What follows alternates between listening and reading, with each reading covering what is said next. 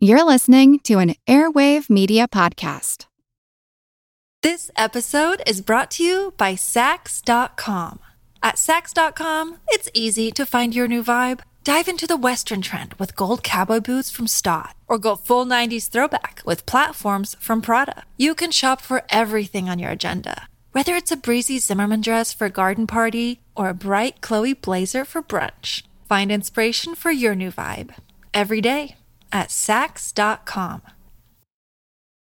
Your brain needs support, and new Ollie Brainy Chews are a delightful way to take care of your cognitive health. Made with scientifically backed ingredients like Thai ginger, L-theanine, and caffeine, Brainy Chews support healthy brain function and help you find your focus, stay chill, or get energized. Be kind to your mind and get these nootropic chews at ollie.com. That's OLLY.com. These statements have not been evaluated by the Food and Drug Administration. This product is not intended to diagnose, treat, cure, or prevent any disease. Whenever I think about pop art, I just always imagine the challenge of trying to explain the merit behind a picture of a soup can. You know, the soup can with actual nourishing food inside of it, something that can sustain life, is seen as disposable, but somebody's drawing of that soup can is seen as a priceless cultural artifact to hang in the museum for generations to look at. But that is the unique perspective and contribution that Andy Warhol brought to the art world. I feel like who art ed? We'll try to spice it. Who art ed? Mr. Wood art ed me. Good. Either way, it's ambiguous. It works on so many levels. I know. That's off to a great start. Welcome to Who Arted, where we explore visual arts in an audio medium. I'm your host, Kyle Wood, and joining me today, I have another Naperville art teacher, Kelly Henriksen. Thanks for joining me. Thank you for having me. So today, we are going to be talking about Andy Warhol, or as he became known professionally, Andy Warhol. I don't know why he dropped the A. I didn't find out that information either. I remember seeing it at one point because the last show I attended was his at the Art Institute last January, like a year ago. Yeah, I knew this at one point, and I feel like it was a ridiculous reason. Like there was a typo in a review of one of his shows where they called him Warhol instead of Warhola, and he just like ran with it. I have no idea if that is actually true, but I'm going to go with that because it sounds good. And I feel like that's what Andy Warhol would have done. Absolutely. Yes, I agree. So, to get into a little bit of his background, he was born, as I said, his name at birth was Andy Warhol. He was born August 6th, 1928, Pittsburgh, Pennsylvania. Both of his parents were immigrants from Austria-Hungary. His father came to America in 1914, and then his mother came over and joined him in 1921. So then Warhol was born a few years after both of his parents had reunited in America. When he was in third grade, unfortunately, Warhol suffered, and I'm going to probably mispronounce this, Sydenham's chorea, which is some sort of like a nervous disease. And when I say nervous, I don't mean like anxiety. I mean it having to do with the nervous system. And it caused involuntary movements. So I can only just imagine how difficult and scary that would be in third grade to not be in control of your body, to have those movements.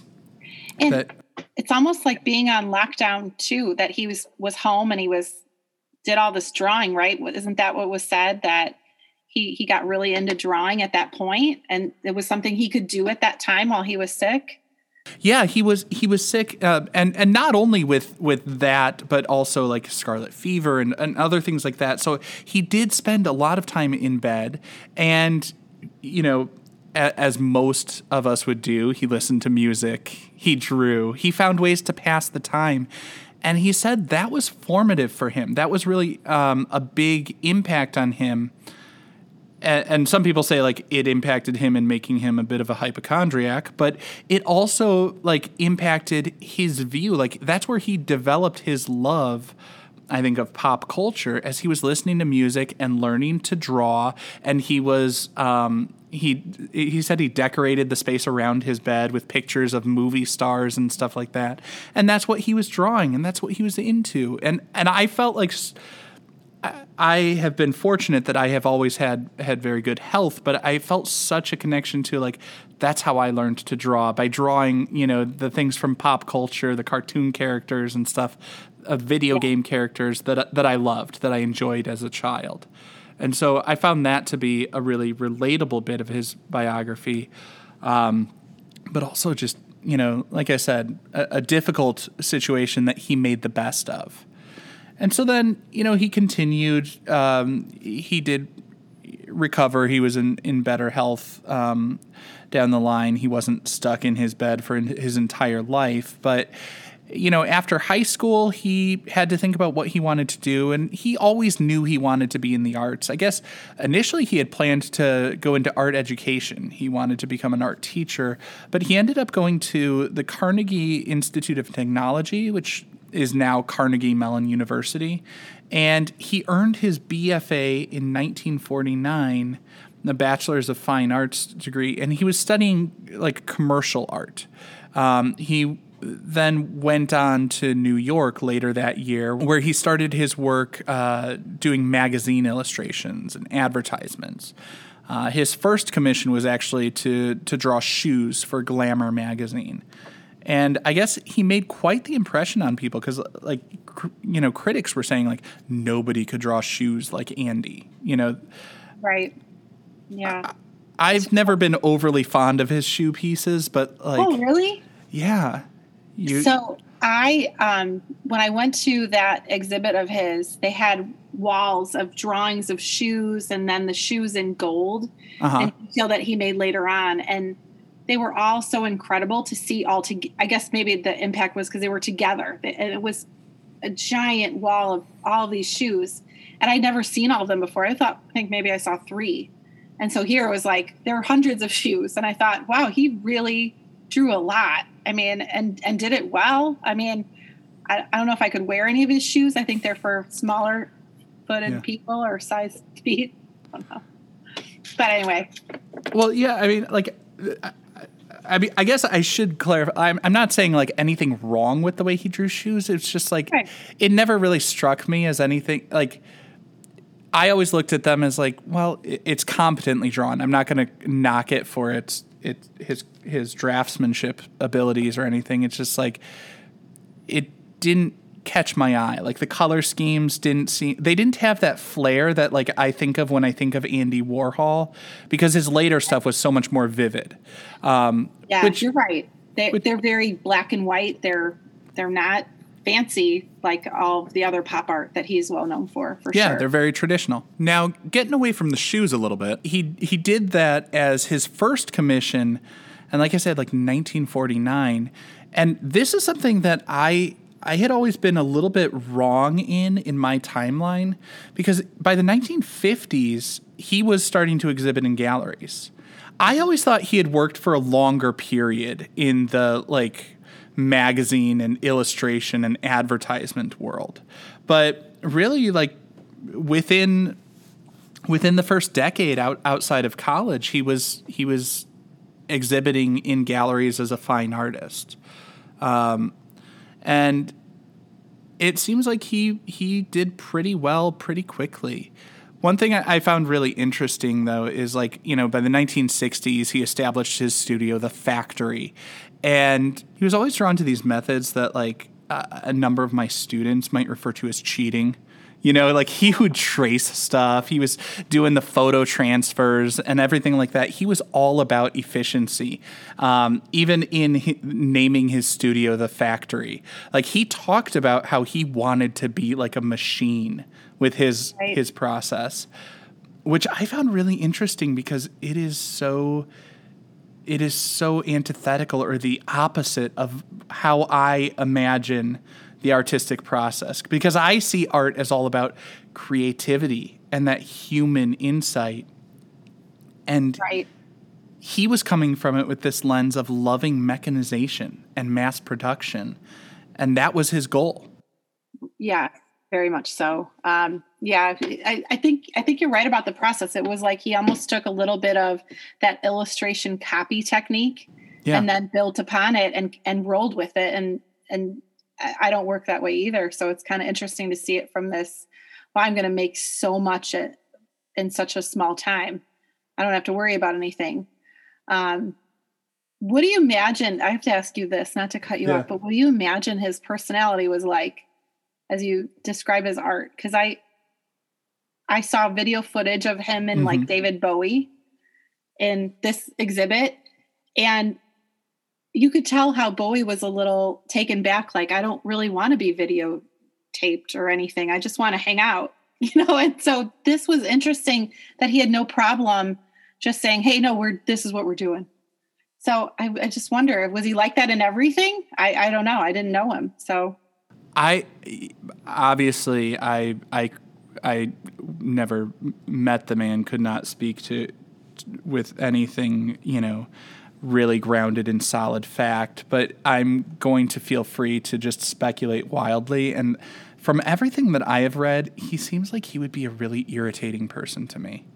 Like if you look at, he looks like he was one box of stuff away from an episode of Hoarders. I mean, when he passed away, it took Sotheby's over a week. I think it was like 9 days just to auction off his stuff. And then they had just shy of 650 boxes of Andy's stuff that they took over to the museum, the Andy Warhol Museum in Pittsburgh.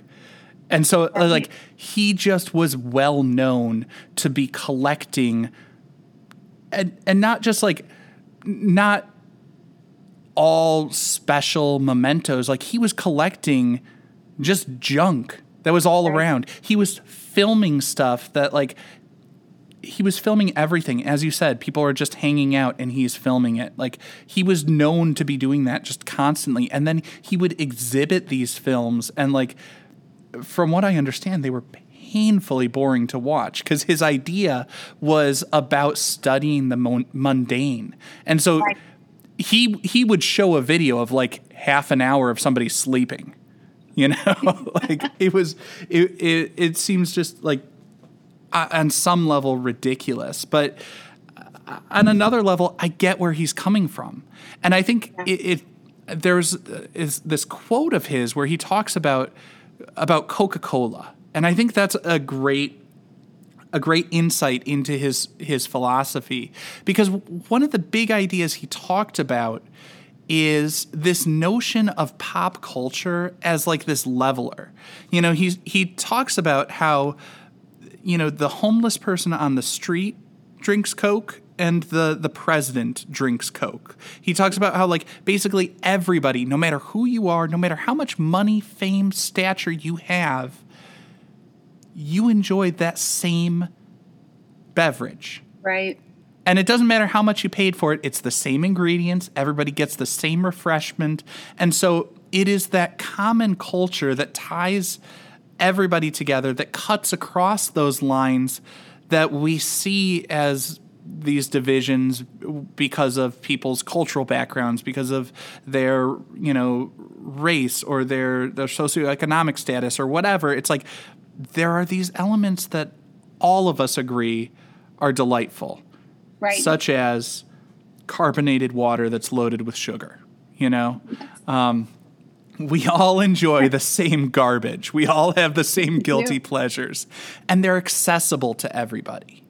And so, like, philosophically, I find that very appealing. A lot of his stuff and the way, like, the way he and artists always have to do this. Like, he pushed it as far as that idea could go to figure out, like, where that idea has merit artistically and where we lose the thread. And so that's why, like, he had that collection of all sorts of stuff to figure out what's the soup can versus what is the truly disposable cultural artifact that we don't need. So like I said, there's some stuff there that I find really interesting, and some stuff that's that he produced that I wasn't always on board with, but I think you could say that about everybody. Yeah, for sure. And then, like, one of the things that I always think has to be remembered is, like, he was not always universally loved. Like, some of the critics felt like his work was shallow, and I always find it interesting because it's like, on the one hand, yeah, it's kind of shallow, celebrity obsessed. You know, he's hanging out at Studio 54 and having David Bowie come to his studio and hang out and all that sort of stuff. But at the same time, it's like, can you think of a more perfect reflection of, like, the 1980s than totally shallow consumerism? Yeah, everything was that same way. I feel like maybe critics were mad that he was making money this whole time. I mean, you know what I mean? He was doing well, even if his work wasn't well received. So, I mean, maybe that was their, they were annoyed by him by that. But yeah, he really kind of just is the symbol of the 80s in that realm, because I don't know. His work is just so neat. I like that he changed over time. You know, he did a lot of drawings and his work changed over time. And I like how he collaborated with others, even, you know, at some realm he didn't enjoy videos, or the other people didn't enjoy videos being taken of them, but he worked with Basquiat, Keith Haring. And a lot of that art was in his show, the pieces that they collaborated together. And that was incredible. He did have that, like, attraction, even if he was, you know, not always well received, you know. They wanted to work with him.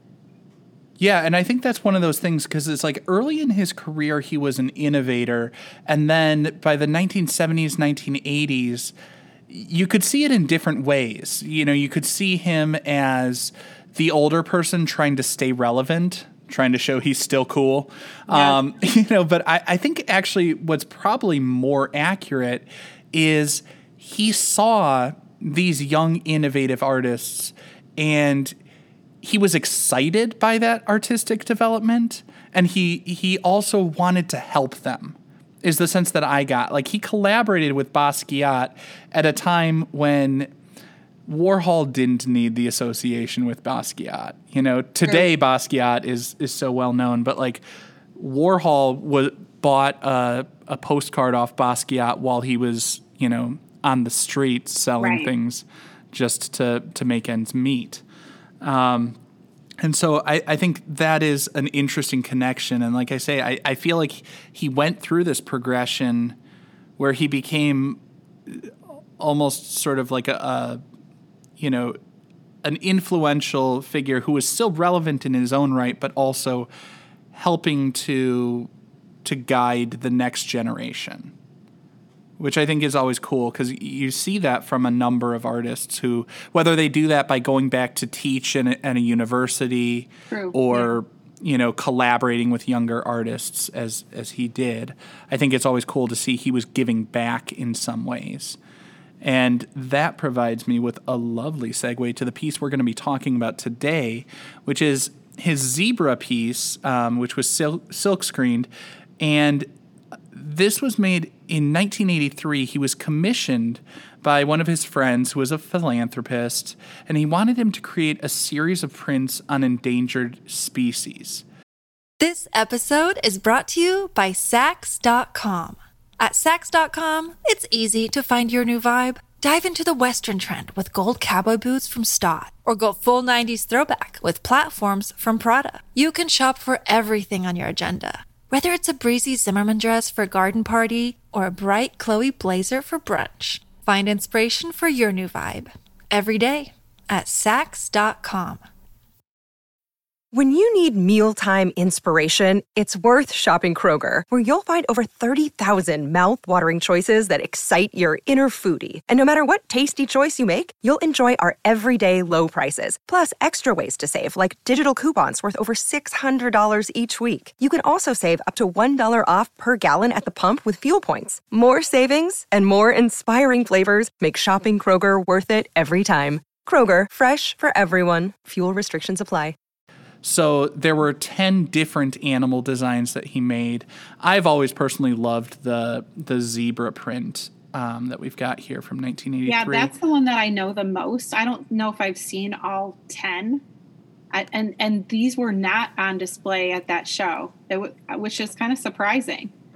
Yeah, I mean they might be in like private collections or something like that, but the zebra one's always caught my eye, and so that's the one I wanted to focus on today, because also it's silk screened and feels very much in line with his style and everything that he's known for, that iconic style. So what's jumping out to you about this piece?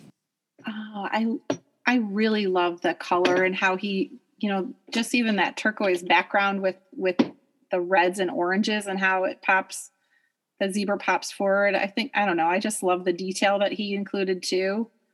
The line work is beautiful. I don't know. This one I've seen a lot. I would love to see if the others look similar to this one. But I love all the detail in this. Do you happen to know what's the size of this print? Is it rather large? Off the top of my head, I want to say it's around like 3 feet squared, but I'm gonna have to look that up. Sure. Yeah, I don't know either, but I love it. I think it's a gorgeous piece, and it definitely reminds me of the rest of his prints. They're great. Yeah, what I'm noticing is like right off the bat, like the square composition is always a little bit difficult, I feel like, to plan out a good composition. I like how the zebra's coming in off the edge, the balance of the space on there is working really well. I like the zebra seems to be like looking over its shoulder, and the head kind of sloped down, which when I think about the intention behind this of a poster for endangered species, there's something about like the head's kind of hanging down and it's looking back at you. Like I kind of feel bad for this like this feels like it's like Eeyore or something like that. Yeah, he looks a little sullen, like not very happy or sad or I wonder. I wish I had read more about this piece, because it would be nice to know, like, was he really trying to make all of the animals look sad that he created for this, or was it just this particular one? All the ones that I have seen are stylistically similar, where it's like a close cropped, picture of the animal's face, and it's similar bright, bold color schemes and all of that sort of stuff. I feel like the sad tone does feel intentional to me. It feels like it's one of those things where it's like, as the viewer, I feel like I just broke that zebra's heart by landing it on the endangered species list. Yeah, and I want to give it a hug, and I want to explain, like, it wasn't me. Right, I didn't do this to you. Yes. I agree. But it forces me as a viewer to grapple with that. And because like the zebra seems to be looking back, I see its eye, like it's looking right at me. It's it's confrontational without being aggressive. There's a resignation about it. And it's confronting me in the sense of like just making me deal with its presence. I have to grapple with what its plight is.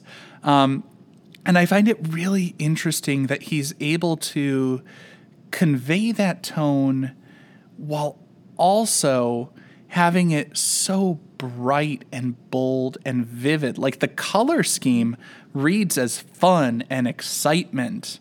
Yes. Like the color scheme feels like this is a magical zebra that I want to ride on or something like that. Like it feels like...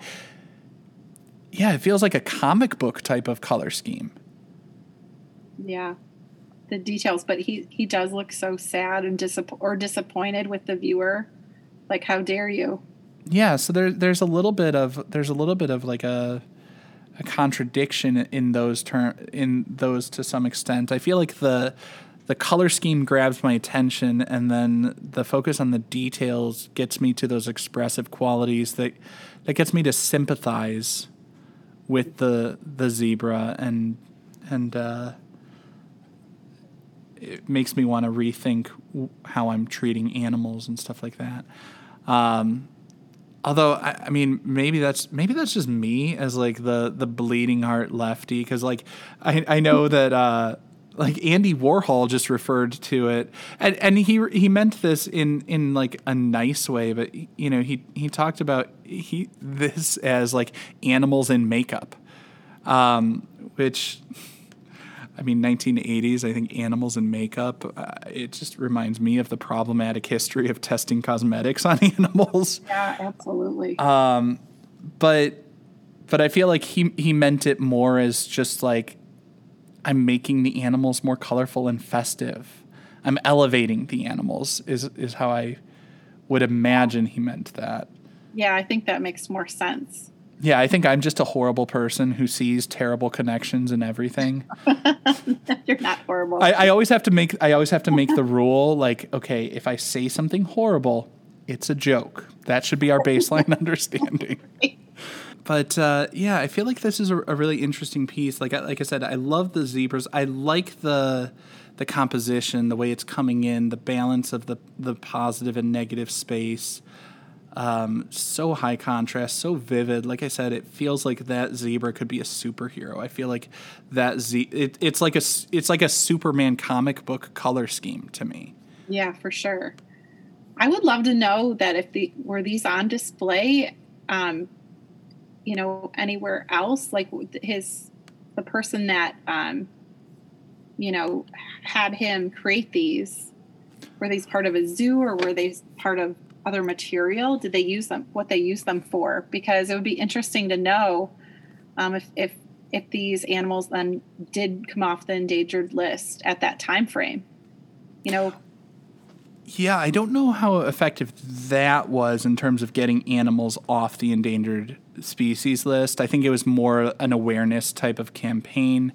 Like this was a part of a series, and you know, they were exhibited, they've been sold, you know, so they're in various collections all over the place, and they've been seen in different contexts. I did look up it. I was close. It's 38 by 38 inches. So I said about 3 feet. Wow.